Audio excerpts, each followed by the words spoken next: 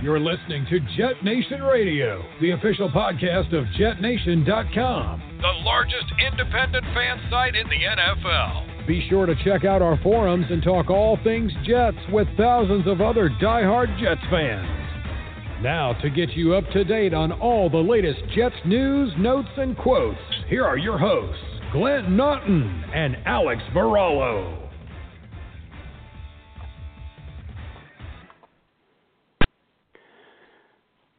Good evening, Jets fans. I am Glenn Naughton. This is Jet Nation Radio. Thank you so much for tuning in tonight to catch myself and my co-host, Alex Varallo, to wrap up what was an incredible win against the Oakland Raiders at home, 34-3 victory for the New York Jets in a game that, you know, not many people saw that coming. Nobody saw that coming. Alex, you were lucky enough to attend. Welcome to what should be a heck of a show. How you feeling, Alex? I'm doing all right. Like you said, I was in attendance. It was rainy. It was cold. My buddy and I were contemplating if we were of sound of mind to go out there in those elements and go see the game. But at the end of the day, when you have a Jets victory like that, it makes everything okay as far as those elements were concerned. Yeah, it looked like tough conditions, at least in terms, with the wind, the rain, the low temp, not ideal conditions to be out there. But I'll tell you what, man, watching from the other side of the pond, I was actually a little bit angry because I was seriously considering flying out for this week's game and then driving out for the Cincinnati game next week, out to Cincinnati for this coming Sunday. But some stuff came up that I had to be in England on the 30th, so that kind of nixed those. And to be honest, I'm not going to lie to you. The way this team was playing, even coming off the 2 wins, I'm not sure I would have flown out. I would have had to buy the tickets several weeks ago. And the way they were playing, I was like, man, I just don't see that happening. But then something else came up. But either way, hell of a game by this team. Up and down the roster, guys making plays, offense, defense, special teams. I mean, you don't beat anybody in the NFL 34-3 without guys making plays up and down the roster, and that's absolutely what happened. It's just been it was a huge game. Let's face it, and so as big as a game can get for a team with this record, because they needed to beat at least a decent opponent. Because let's face it, they beat the Redskins, they beat the Giants, but no matter what you tell people. Like I mentioned, the fact that Redskins secondary is actually not that bad on paper or numbers wise. People just don't want to hear it. They look at the win-loss record and they just assume that everything about that team is dysfunctional. But you play a Raiders team that has legitimate playoff aspirations, a veteran quarterback, a Super Bowl winning head coach, and that was like a moment for the Jets to show. Like, are you a team that's really legitimately getting your act together? Or are you just a garbage team that beat up on a couple of other garbage teams? And they went out there, and man, did they make a statement with this victory? What were some of the more? I mean, there was so much that went right, but what were some of the more impressive things for you? Just generally speaking, overview of the overall performance. What I think I was most impressed with is just how functional the offense was, and how well the defense has communicated. And it seems like even with all the rotating parts, these guys have been coached very, very good up to this point, as far as people knowing where their teammates are going to be, and when guys are dropping back into zone and defense, guys are passing each other off and having confidence in other players to doing their job. And also the gang tackling defensively. We're not really seeing a lot of solo tackles going on. You're seeing 2, 3, 4 green jerseys just, hawking after the ball carrier. So I think collectively as a group, it took a long time for this team to get their act together. But I think on both sides of the ball, you can really see that, we're not all just depending or putting all the pressure onto Sam Darnold. Offensively, we're distributing the football a lot. So, everyone's collectively getting involved and contributing. on both sides. So it's just good to see that this is actually like a unit for the first time in a very long time. Before it seemed like, early on in the season, the defense was looking good, but the offense wasn't clicking right. And then when we were making offensive plays, we were getting penalties and kind of going in the wrong direction. And it kind of seems like they're starting to correct a lot of those little mental errors and, blown coverages and things like that. So just really, really happy that we're seeing a lot of progression, rather regression on the team as a whole.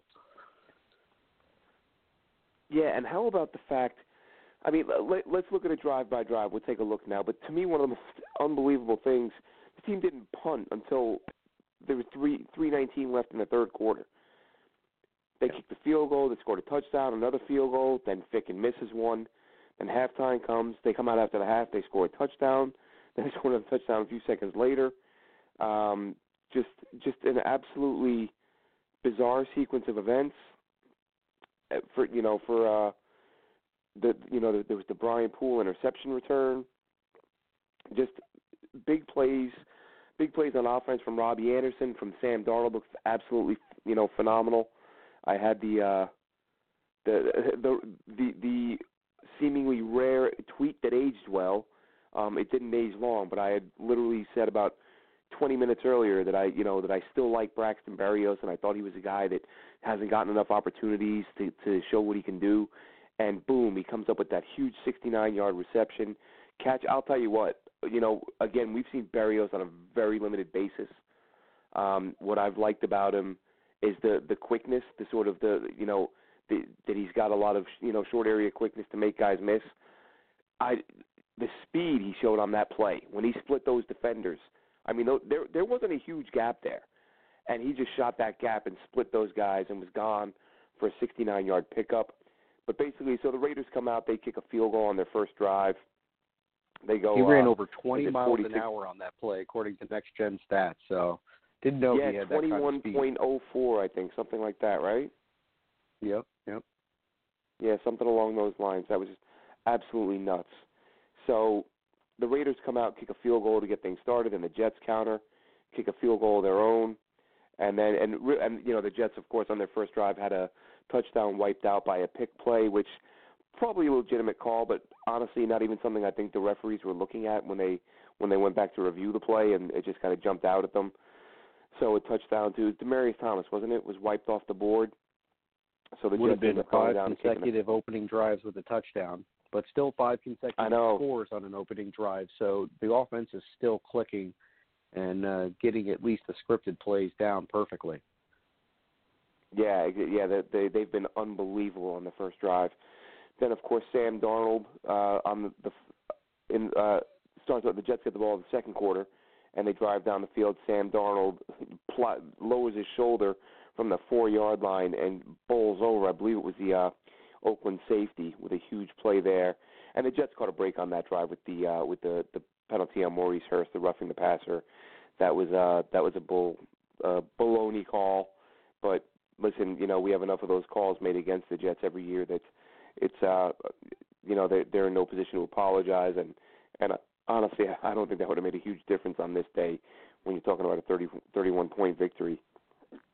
Ficken then goes on. He kicks another field goal later on, and then on a really well-designed play, in the third quarter, we see Sam Darnold on play action roll out to his right and then reverse field and throw the ball back to Ryan Griffin to his left from the 1-yard line. That was set up by the Berrios 69-yard reception I talked about earlier.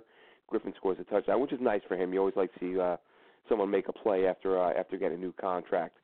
Then Robbie Anderson on the next drive ends up scoring a touchdown on a 1-yarder. That was set up on a 30-yard reception by Anderson to start the drive.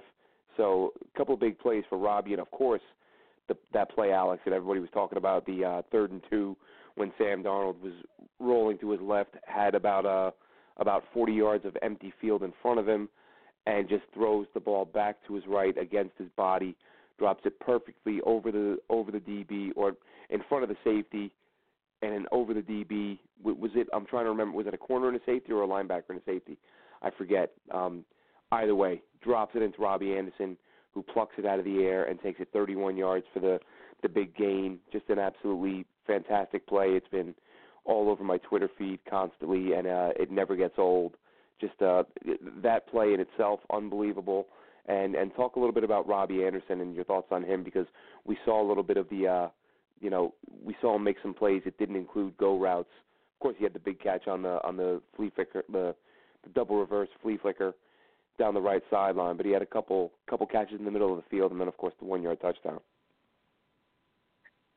Yeah, that flea flicker play was something else. Didn't know what direction they were trying to run to. It was just very interesting. Something that I think would be a little rare to see from a team with our record and our offensive woes that we've gone through, but they executed the play, and every now and again you get a little luck on your side. But the one thing that I think that was most impressive with Robbie Anderson was how he made catches under duress, with coverage draped on him. There were contested catches. He really, really showed good mental focus and strong hands to make the reception. And on that particular play that you're talking about, the flea flicker, as he was going through and being tackled by the defender, he actually had the ball. The defender kind of tried to corral it and take it from him, and as they were kind of rolling through, he pulled the catch in for himself. So it was a really, really good heads-up play by Robbie. He has kind of been a little bit of an inconsistent player, as far as, the big touchdown score, and then the following week, he's got 3 to 4 targets with maybe 1 or 2 catches. So he hasn't been as consistent as maybe everyone wants, but it was good to see that he was getting different opportunities with his routes as far as, coming across the middle and taking different angles, because he is more than just a straight line runner, as we saw this past weekend.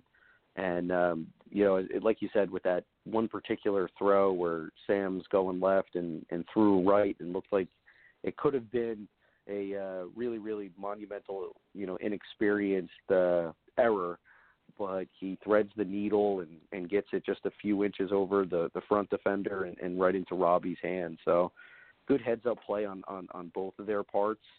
In my mind, I was screaming, run the ball, run, and then he throws it, and I go, oh, no, because the angle in which I had, they were driving you're just away from us, something bad to happen and there. we're in the end zone, and all I can see is the 2 defenders kind of in between, in front and in behind him, and I'm going, oh, no, Sam. And then next thing you know, he catches it and runs, and I just kind of looked around with my mouth open and smiled and said, holy smokes, like, this kid is really, really throwing them today. So very confident. Those are the plays, those wow plays that Sam does that I guess got him the job that he has today. So very impressive on both parts.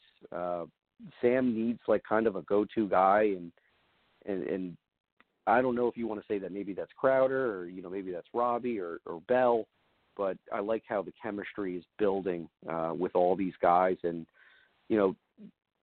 some inexperienced receivers will run their route and then kind of just stop once they finish or complete their route tree. And everyone kind of knows that Sam has the ability to keep the play alive. So you have to keep your head on a swivel, and you have to have good awareness and get yourself into open areas and help the quarterback out. So I like the fact that, guys are playing through the whistle and then some.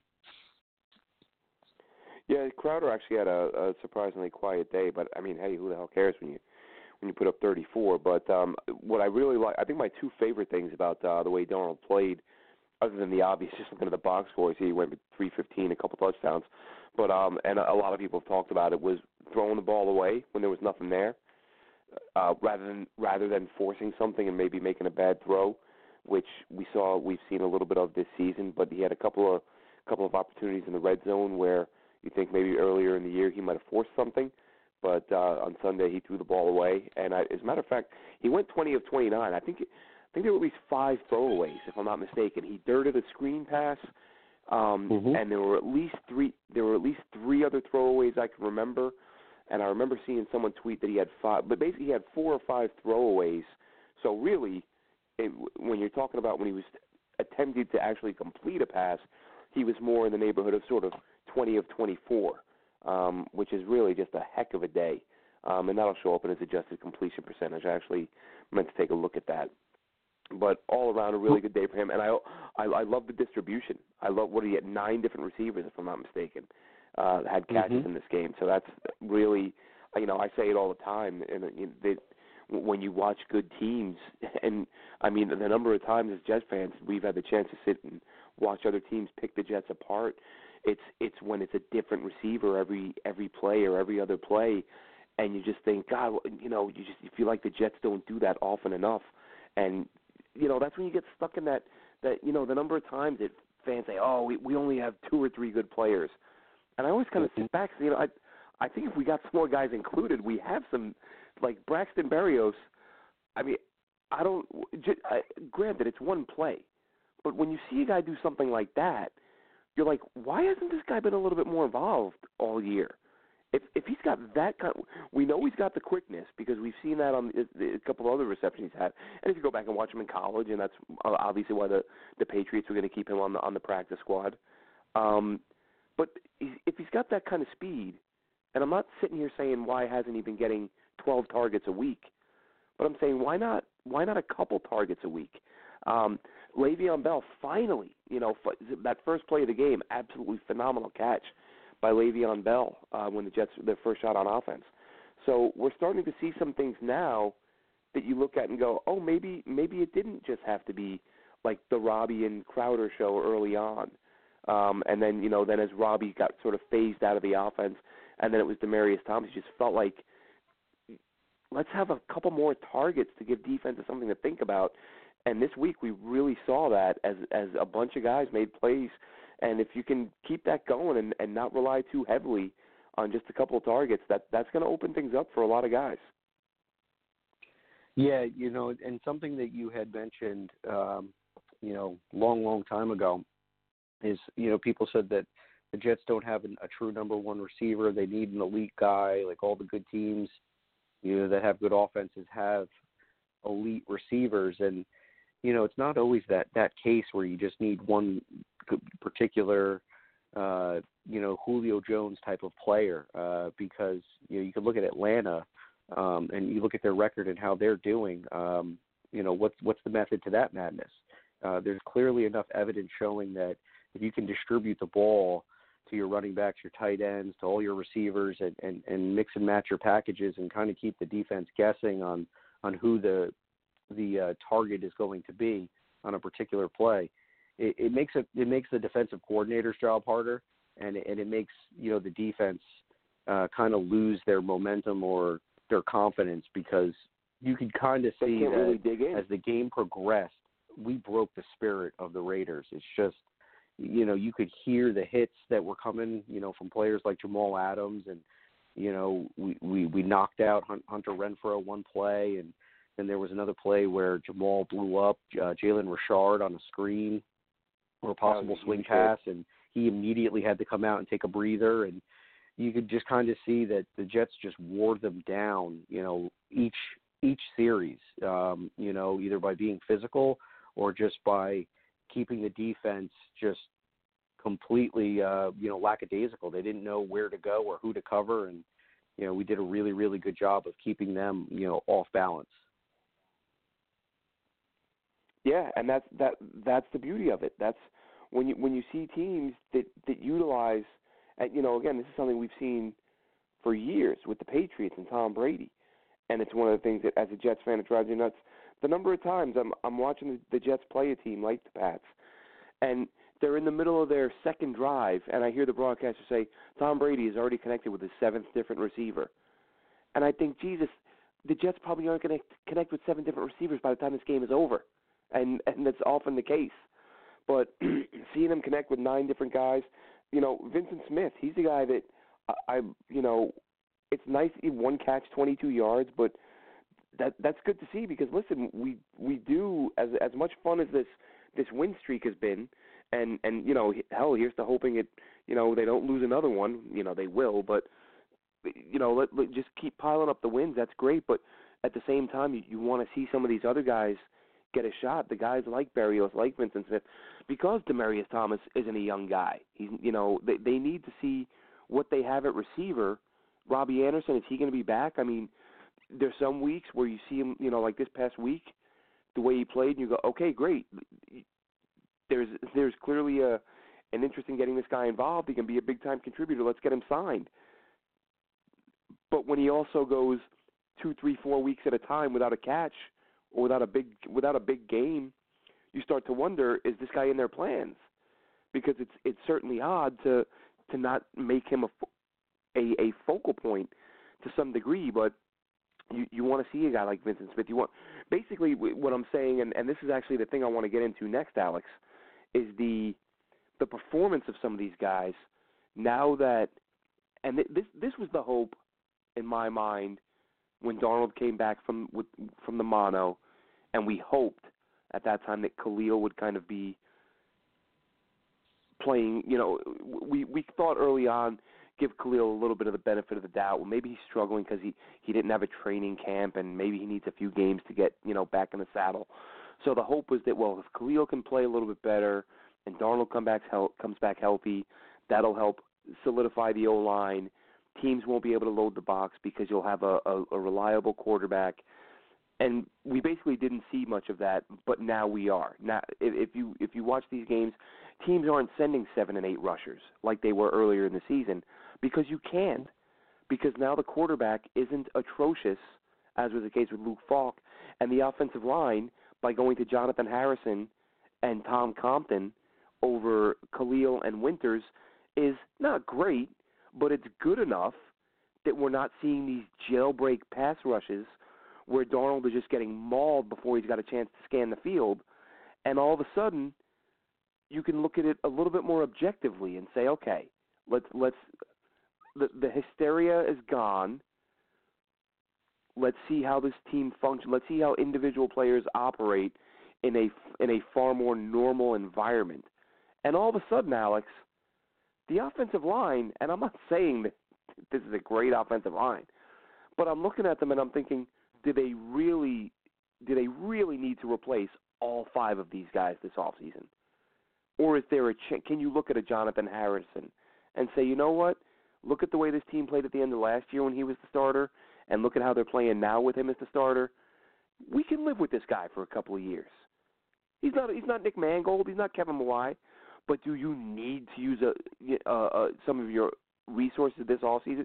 Like, would you rather draft a left tackle and a new guard and let Harrison play center and then sign a couple free agent linemen?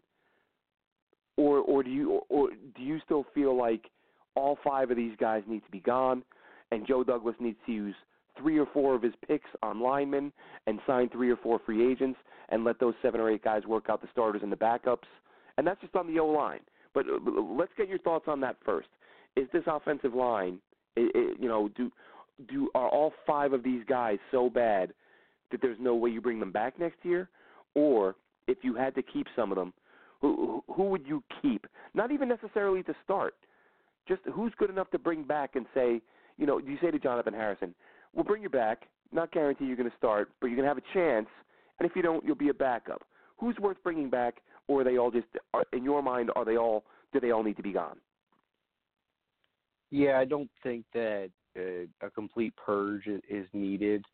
As inconsistent as his play has been, like Chuma Edoga, young player, I think that he's just a perfect candidate that needs more development, more time to kind of. He's got to get stronger. Get that NFL regimen, get that get that strength conditioning program, into a habitual routine so that he comes back a little bit leaner, a little bit more muscle next year, a little more confidence because he's got a year of experience under his belt, and it's not like seeing everything for the first time. So, I think that there is going to be a future for Edoga.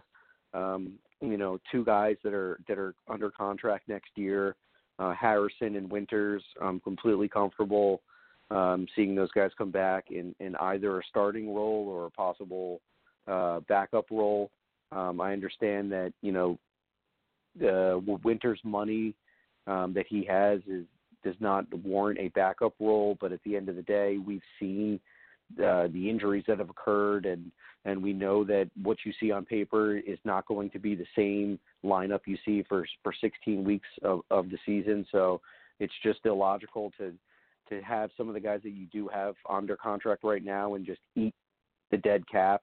As I keep seeing, people tell me all the time, like, oh, well, the Jets are eating $12 billion on Tremaine Johnson next year, and we're eating the $6 million on this player next year, and I'm like, well, then how much money who are we going to get if we're going to be eating $20 million in cuts next offseason? It doesn't really seem like a lucrative plan to be going in the red and then hypothetically getting elite players for bargain average salaries. I just don't see those two things adding up. So I don't think all hope is lost, because now we can see that by putting in healthy players compared to starters that are at 85% or whatever the percent is, not 100%, clearly is more effective than what we've been going through for the first 50% of the year. So I think the idea here is to continue to build and bring guys in here that would actually fit the scheme and the personnel. Let Frank Pollock prove himself, because we've been very critical of him, and we're wondering, like, why can't you get this right? Why can't you coach these guys up and get all these miscommunications and these free blitzers? Like, why are we still struggling with this after 4 or 5 weeks of football? So I really think that we've had a little bit of a personnel issue, and I think that now that Joe Douglas can see the type of offense that Gase is running, and Pollock can kind of see how the run scheme is working and give them some time to do some research and study the free agents, find out who are the right guys, because, what we need if we're going to be running like a zone scheme per se, and I heard that, going into this from the offseason, that Adam Gase really likes to run, have his running backs be good zone schemers. So you need athletic linemen in order to do that, guys that are, nimble on their feet. It's all right to have, big mauling guys that, can crush somebody here or there. But if he struggles getting out in space with his lateral movement and he's missing his assignments, that's how quarterbacks get hurt. That's how running backs get blown up in the backfield. So I really feel that, 1 or 2 prospects to come out of this draft and do your diligence by trying to get 1 or 2 big ticket offensive linemen signed, whether it be at one of the guard positions, or maybe I'd really like to see something happen with the center position and possibly the left tackle position. Because right now I believe our draft pick is the 10th pick overall. So it doesn't look like we're going to be getting have the opportunity to get one of the top 2 tackles in this draft. So you have to have you can't put all your entire game plan into hoping that the players that you covet in the draft just fall into your lap.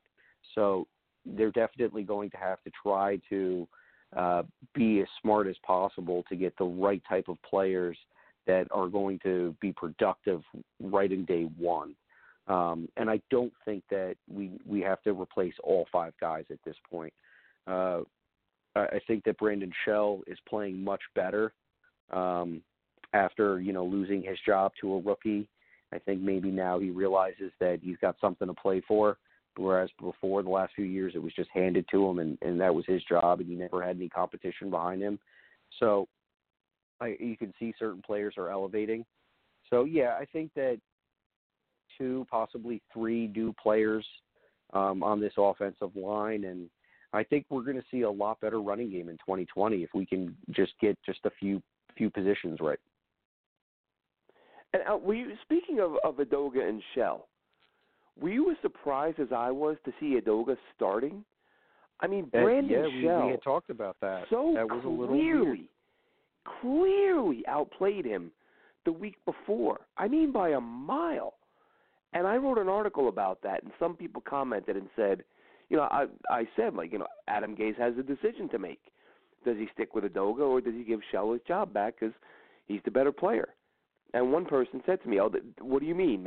You're being stupid. There's not even a decision. Obviously, Brandon Shell starts on Sunday." And then he didn't.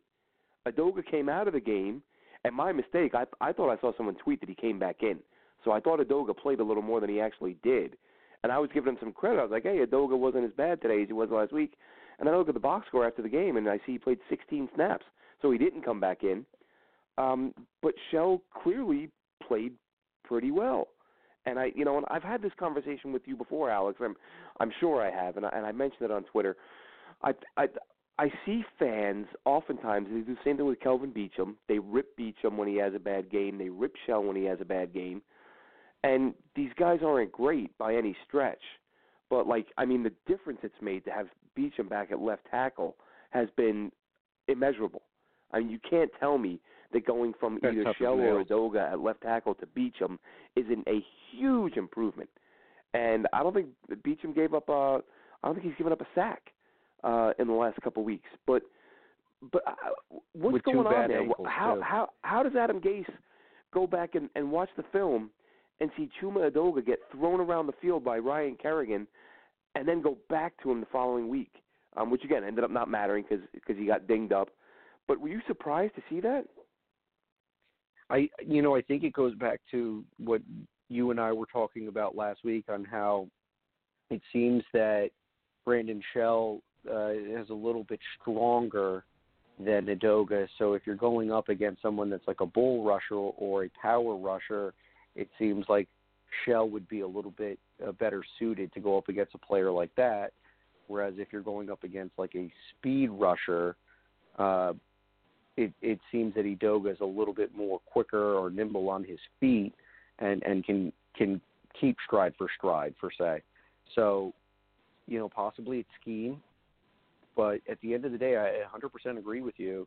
When you're evaluating these guys and who's getting their job done and who's not necessarily being as consistent, I think you can say that Udoka is having a much harder time filling in that role than Brandon Shell, as of right now. And at this point, when you have a young quarterback and you have a young offensive lineman, who is it more important to develop and to protect?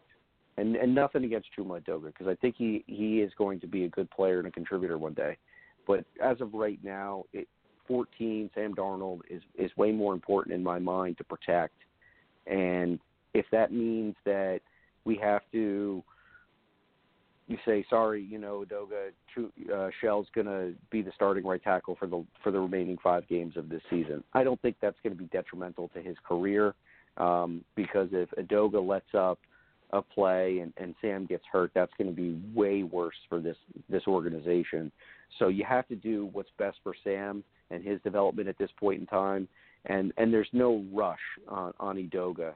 I like the fact that he's gone in and stepped in and played left tackle when we needed him to. He's come in and played right tackle when we needed him to. And he's held his own in particular plays. Oh, excuse me for a moment. My alarm system's going off here. Hold on.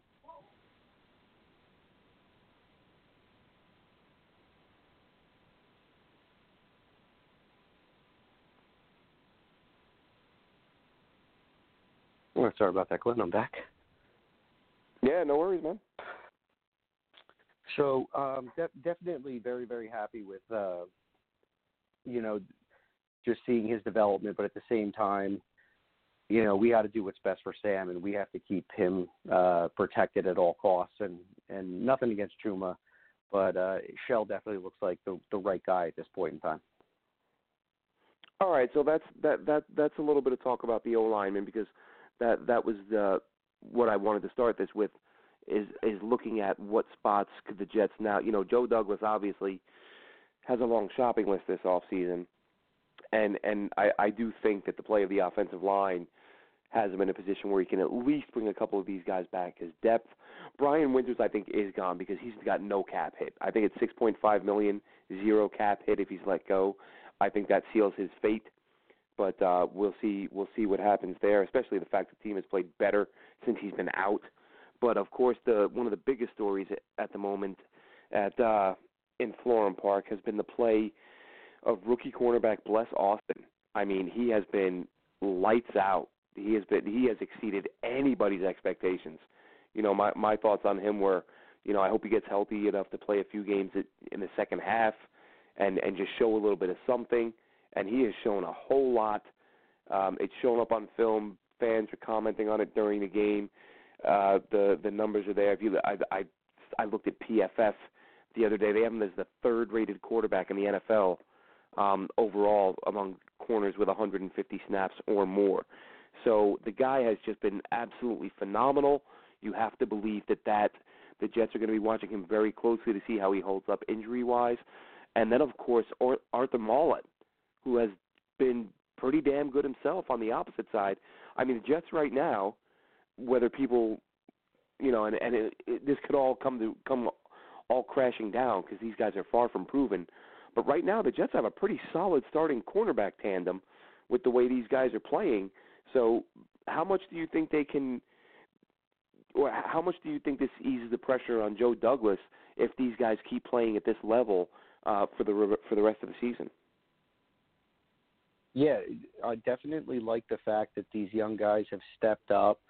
I know that people will probably say, like, why haven't they gotten the start from the beginning of the year? Well, Millette was a practice squad player, and Blesson Austin was not healthy at the point in time in the beginning of the year.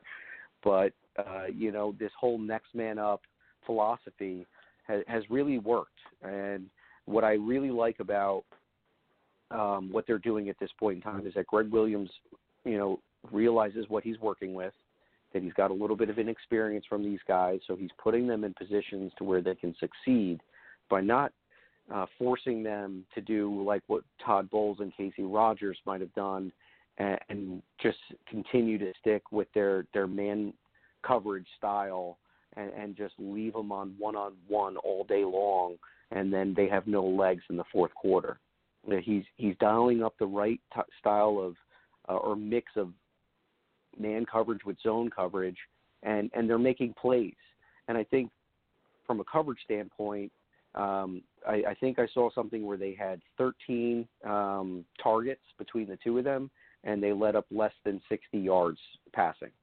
So you really can't argue with those kind of numbers. It is a little shocking that they weren't tested as much.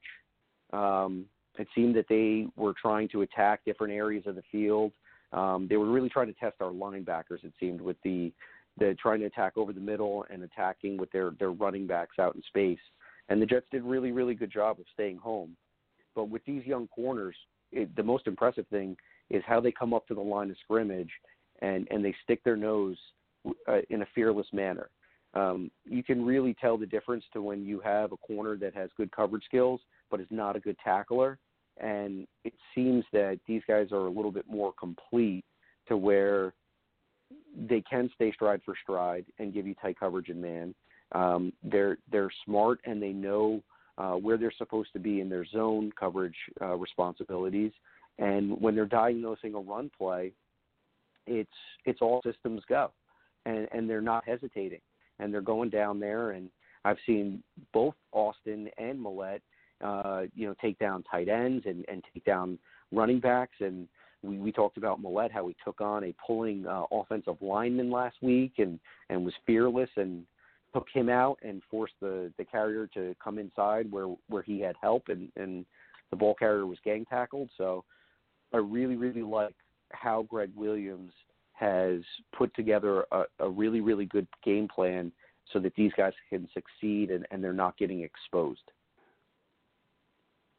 Yeah, I think it's just been a revelation up to this point. Again, it's only a few games old, but listen, you can't deny that whether it's 2 games or 3 games or 4, these guys have been so much better than Tremaine Johnson and Darryl Roberts, who, Darryl Roberts is supposedly recovered from his injury, but does anyone really care? I mean, does anybody really care that these guys are healthy? I mean, they're backups at this point. I mean, we're not going to see. I mean, if we see Darryl Roberts starting this week opposite Bless Austin, then I don't know what the hell to say about Adam Gase. I mean, he's already kind of, in my mind anyway, botched the Adoga Shell situation. Hopefully, Well, I was going to say hopefully he's learned his lesson there, but I think if Udoka's dinged up, that'll have an impact there. Which, and by the way, I saw today that Brent Quale is back at practice again, so it'll be interesting to see if he gets in the mix at all. Yeah, I don't know if he's going to be in the coming weeks, if he'll be in the mix to get some reps at right tackle. But I think, early in the year, he was in a welcome addition. What's that? When there was a series of injuries at the tackle position, and the first one that was really scary is when Beachum went down. And, Shell had to come right in. And not too longer after that, Udoka had gone down. Fortunately, Beachum was able to come back, and then Shell came over to the right side.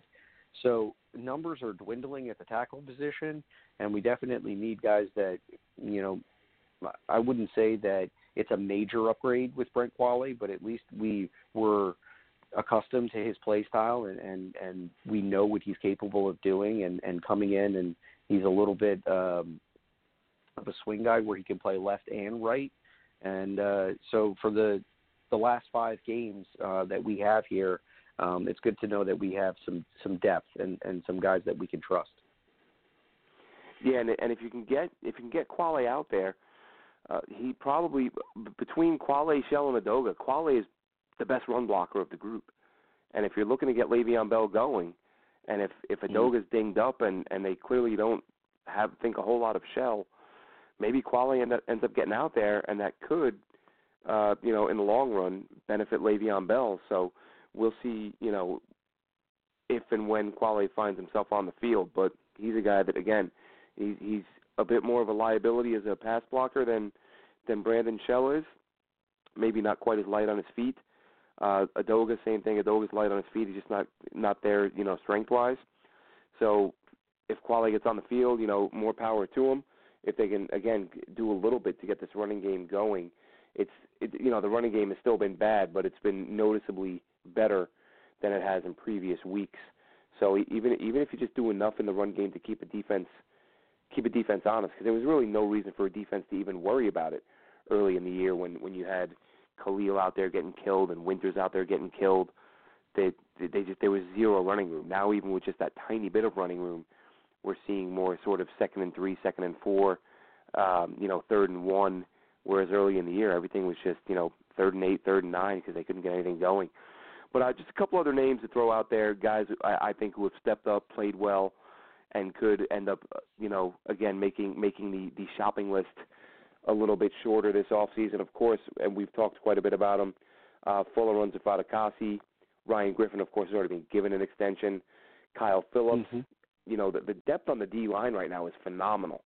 To think that they got rid of Leonard Williams and got better is just fantastic, and picked up a 3rd and a 5th in the process. Because I'll tell you what, I don't see the Giants re-signing Leonard Williams.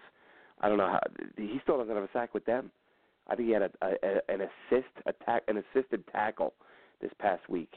And I've said it before, Leo's not a bad player, but just the splash plays aren't there, and I think that's going to hurt him in terms of trying to get a deal with the Giants. But hey, hopefully the Giants do sign him and make that a 3 and a 4. But you got Fadakasi, you got Kyle Phillips, you got Neville Hewitt, who's done a really nice job filling in an inside linebacker. So are these guys that you think James will? Burgess, obviously the younger. 100% of the snaps last week. Didn't knock him off the field. Yes and no with Burgess. I feel like he gets lost in the shuffle a little bit. He kind of looks out of place, gives up a few big plays here and there. So solid tackler, when in the box type thing. But I feel like he's a real liability in coverage. Maybe he was better this week and I didn't notice it. I just feel like his first few games out there, I felt like he was just absolutely getting killed anytime he dropped into coverage. But like I said, I could be wrong about that. But I think Hewitt is a guy, and I meant to look that up. I can't remember how many years Hewitt has left on his deal, because I know he came in a couple years ago and I thought he signed a 2-year deal. But I'll take a look at that on again from our friends at Over the Cap. But is this a guy, in Neville Hewitt, who you look at and think, let's get him recent? Yeah, this is like he's under contract this year only. But I would imagine he'll be looking for a significant pay bump if the Jets do look to retain him. But are these guys, Neville Hewitt, what he does for them, Harrison, who we talked about a little bit, both the tackles, Shell and Beachum? Do you bring them back? Who's the priority? I think Beacham's the interesting one because he could be a starter and he might get starter money elsewhere. But I would think the Jets would like to bring him back and say you can compete for the starting job with whatever rookie we bring in. But winning that job is unlikely. Kelvin Beachum as a backup tackle would be, probably not you'd probably have the best backup tackle in the league if it came to that. Or if you find a way to, give him a little bit of an extension, a year or two, and maybe you move him to the right side, and then Joe Douglas can go out and get himself a solid left tackle. Might be a good way to get a couple more years out of Kelvin Beachum by moving him over to the right side and let Nadoga continue his progress to learn and develop. Because there's nothing wrong with developing your rookie draft picks. So I wouldn't mind that at all, to be quite honest with you. One player out of that group that I think definitely should be considered to come back is Neville Hewitt. When he first came in the scene, we kind of just expected some good special teams out of him, maybe some spot reps here or there.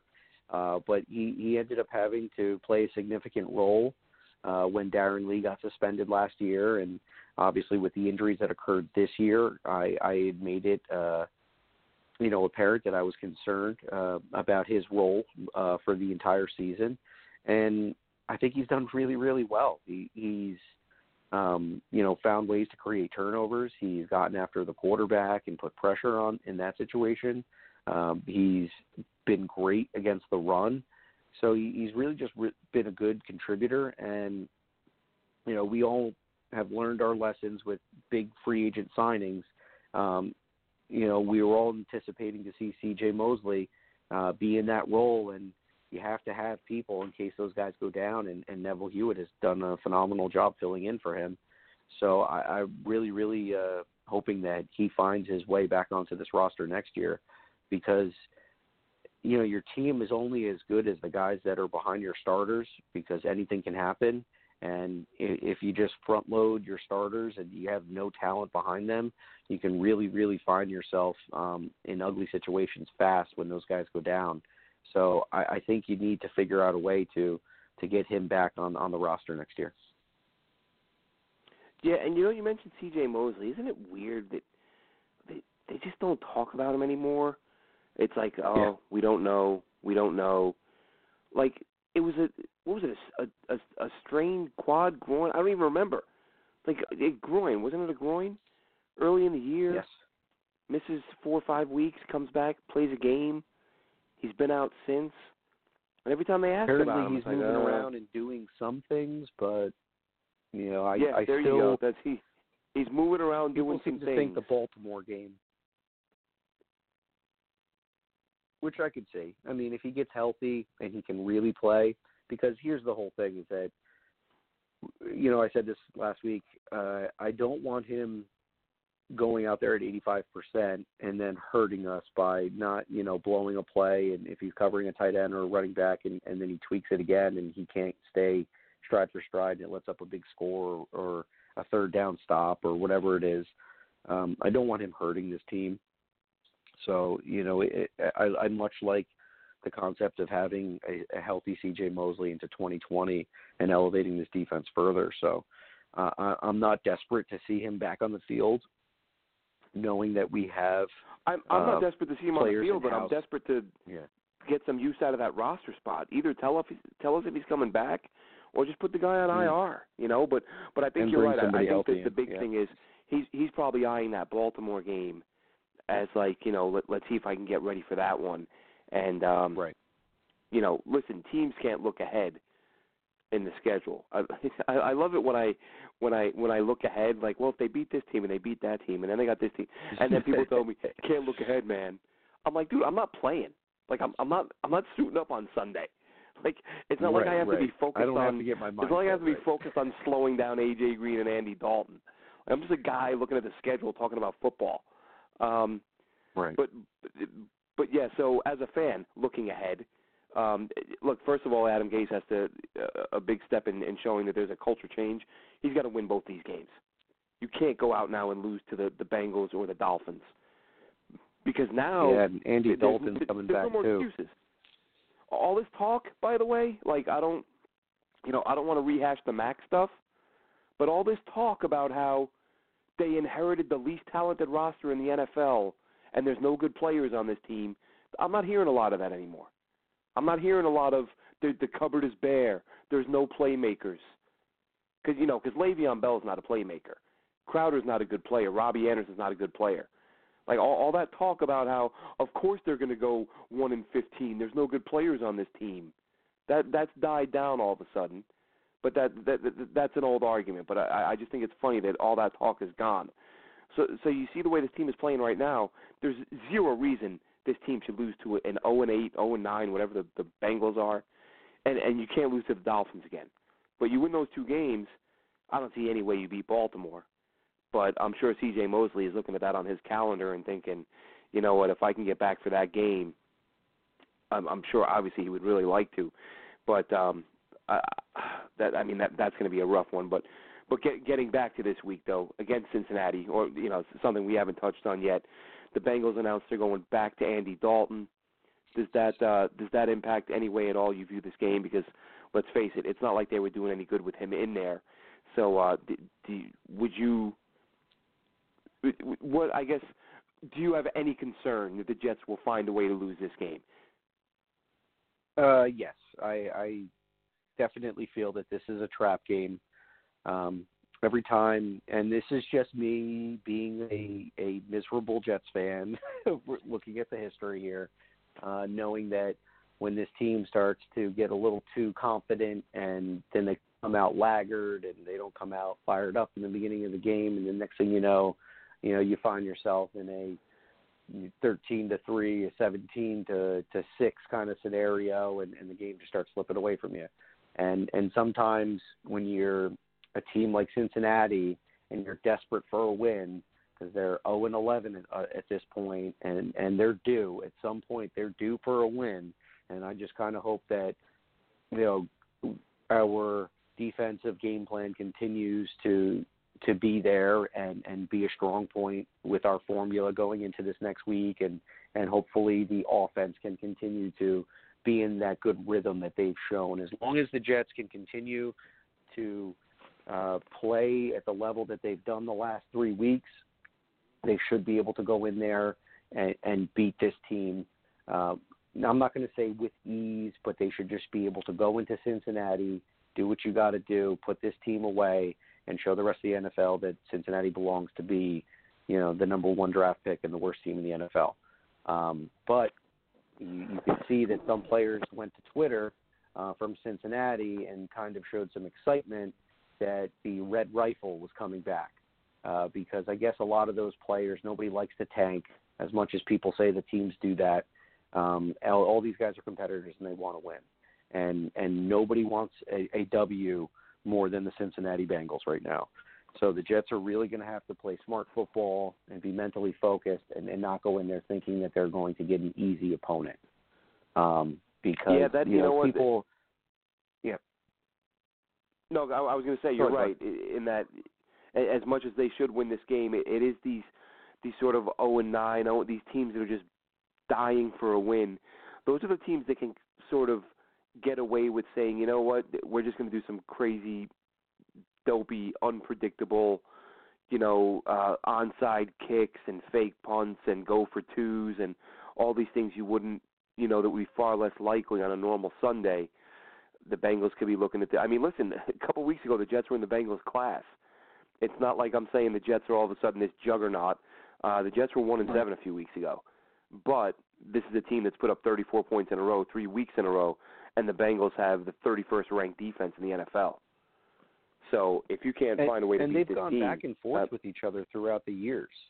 I remember the game a few years ago where we had like 9 sacks in that opener.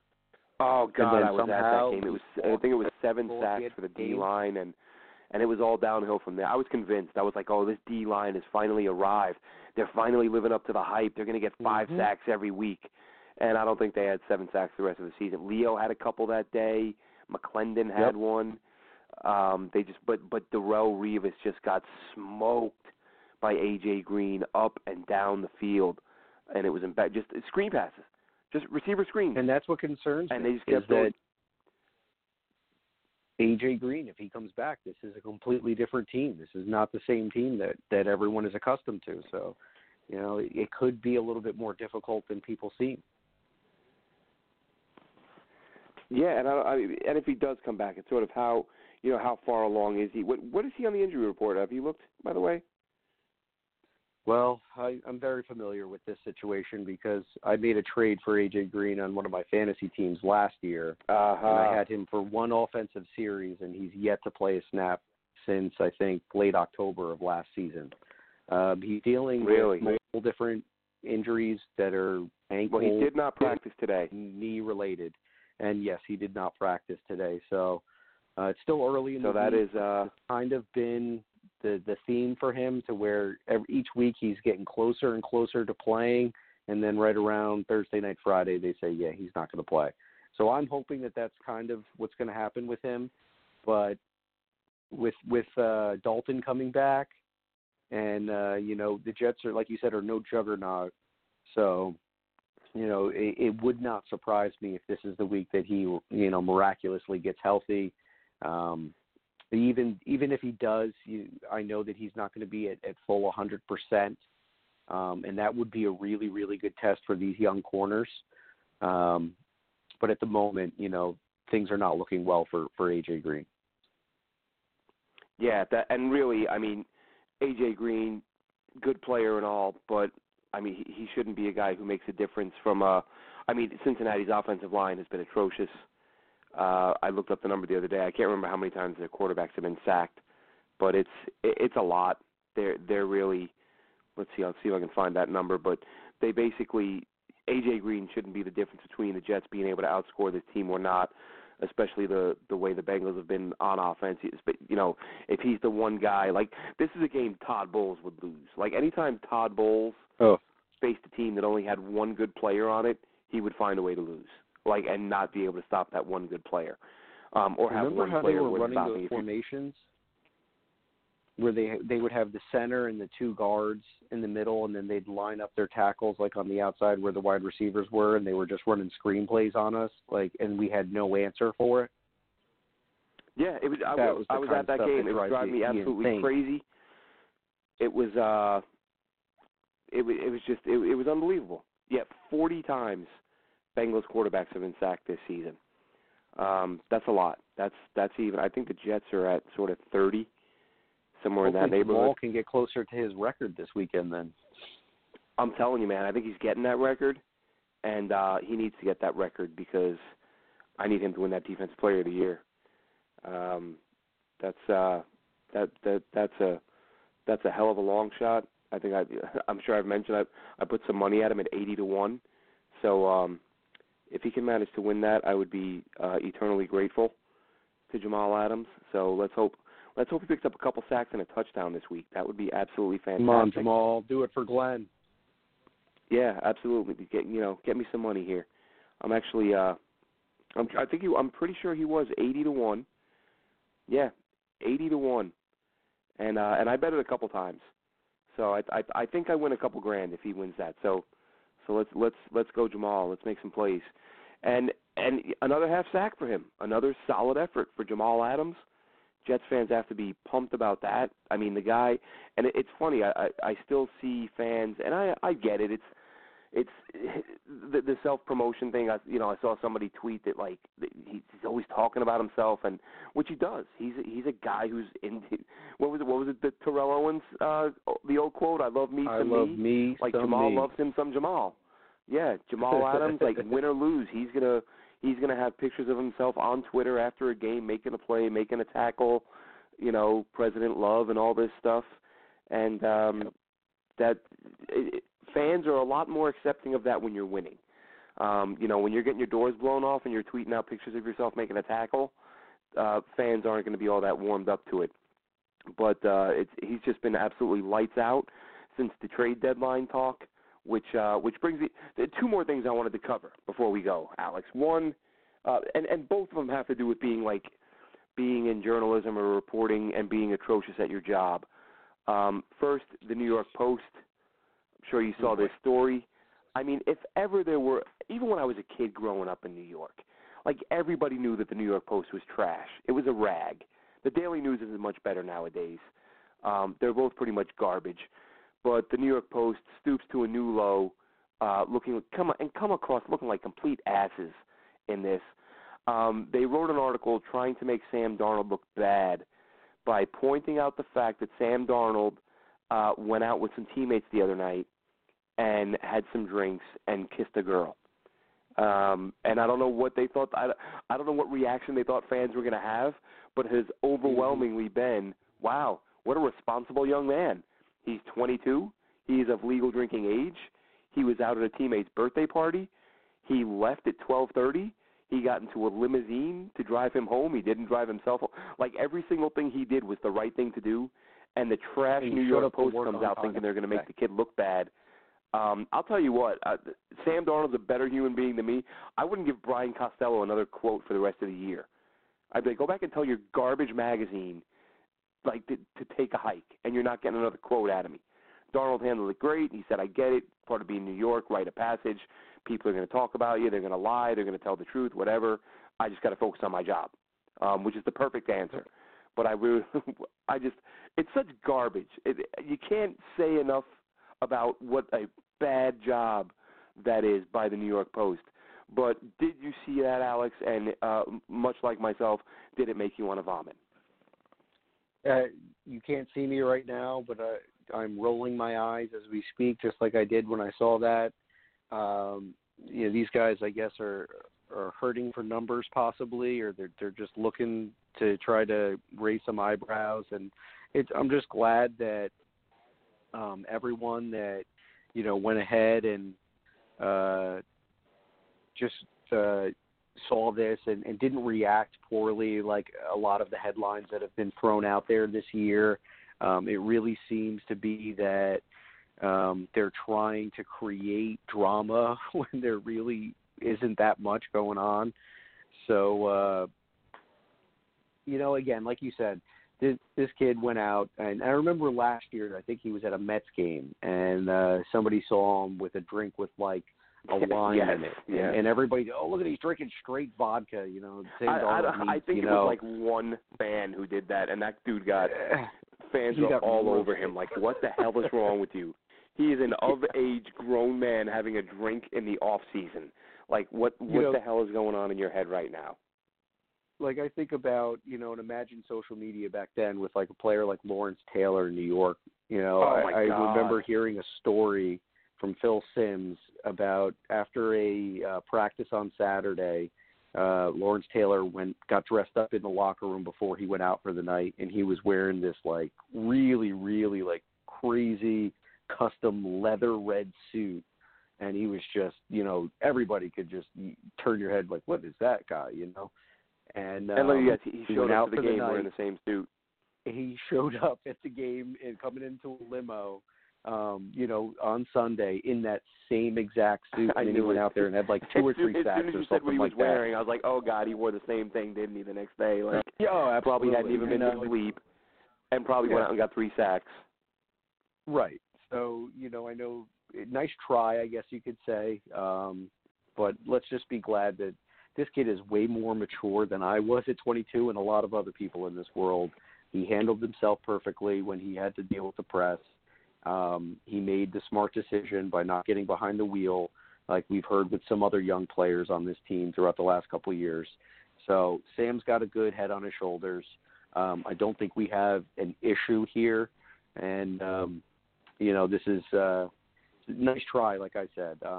Not a big deal. Nothing to really worry about here, especially if the kid goes out and does his job and shows up to work on time.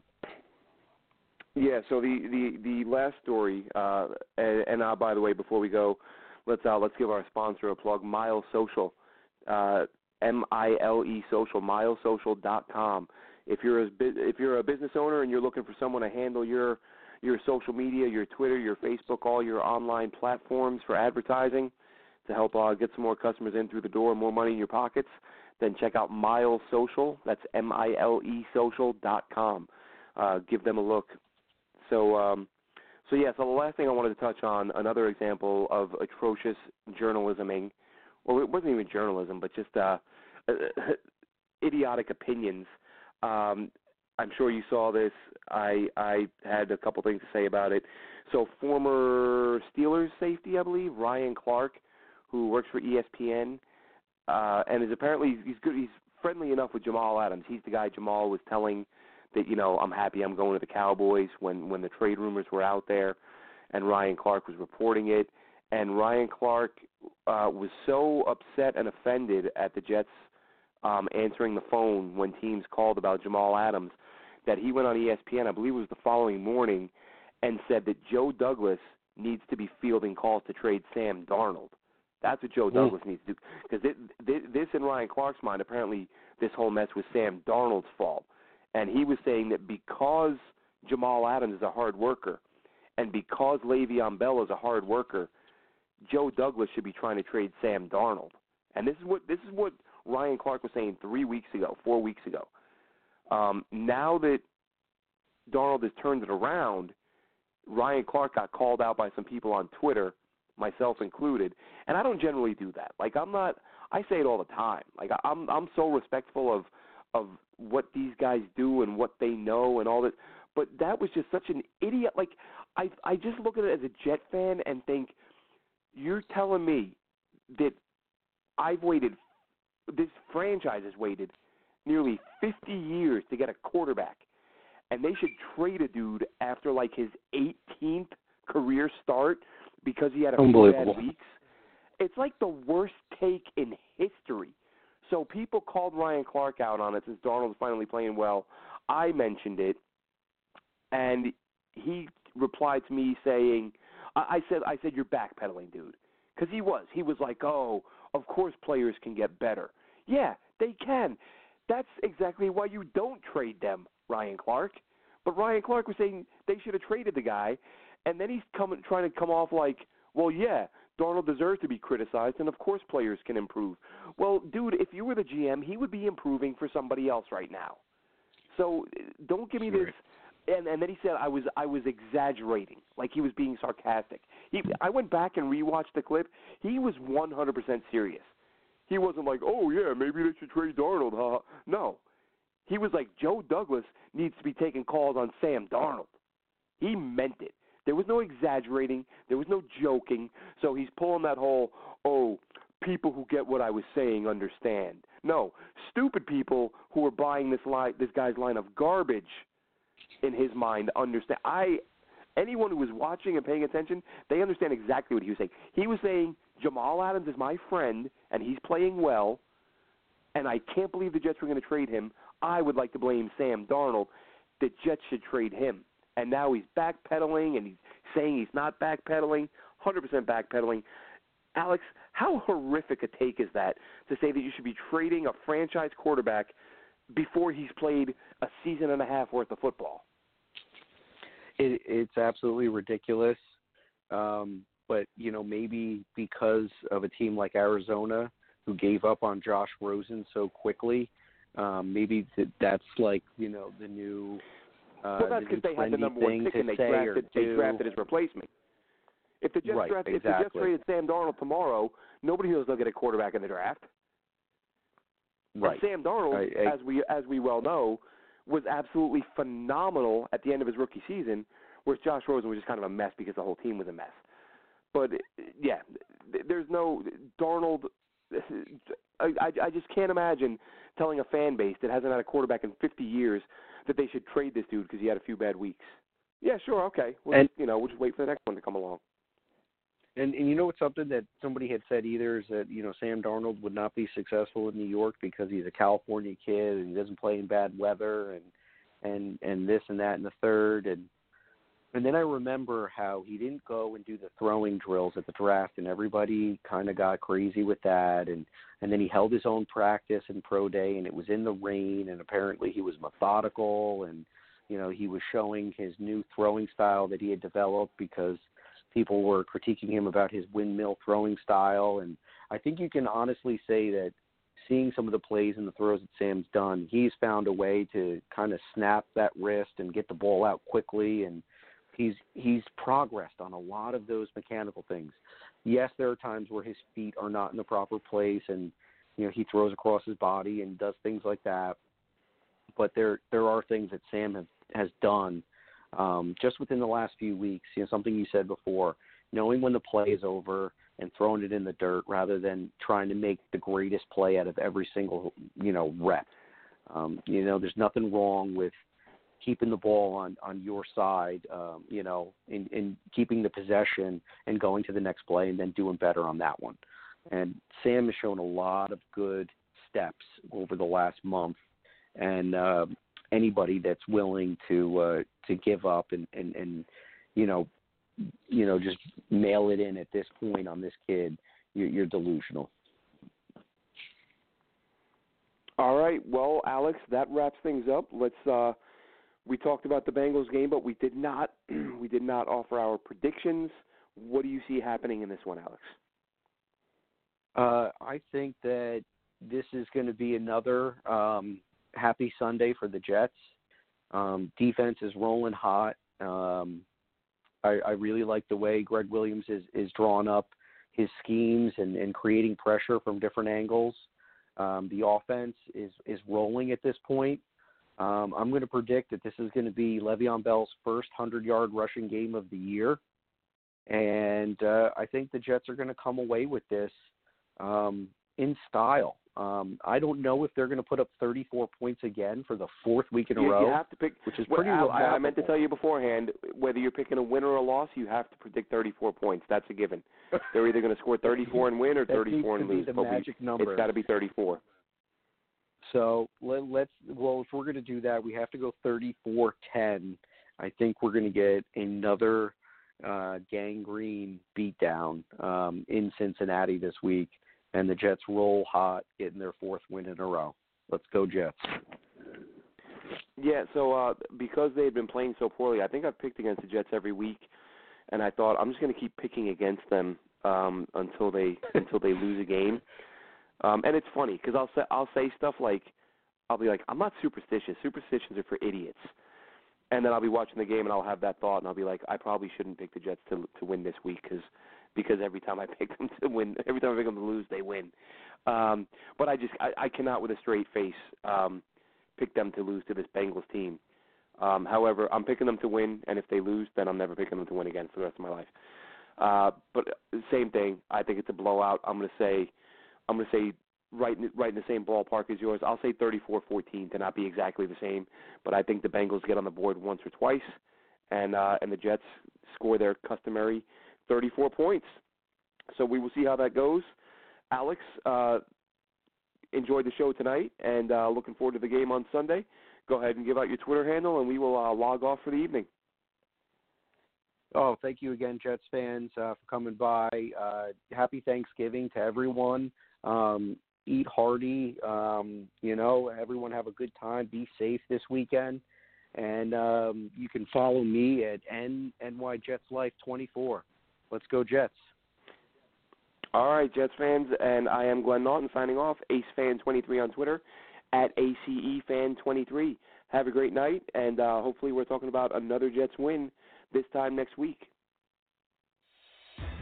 Thanks for listening. Be sure to follow us on Twitter at JetNationRadio. Glenn is at AceFan23, and Alex is at NYJetsLife24. Until next time, go Jets.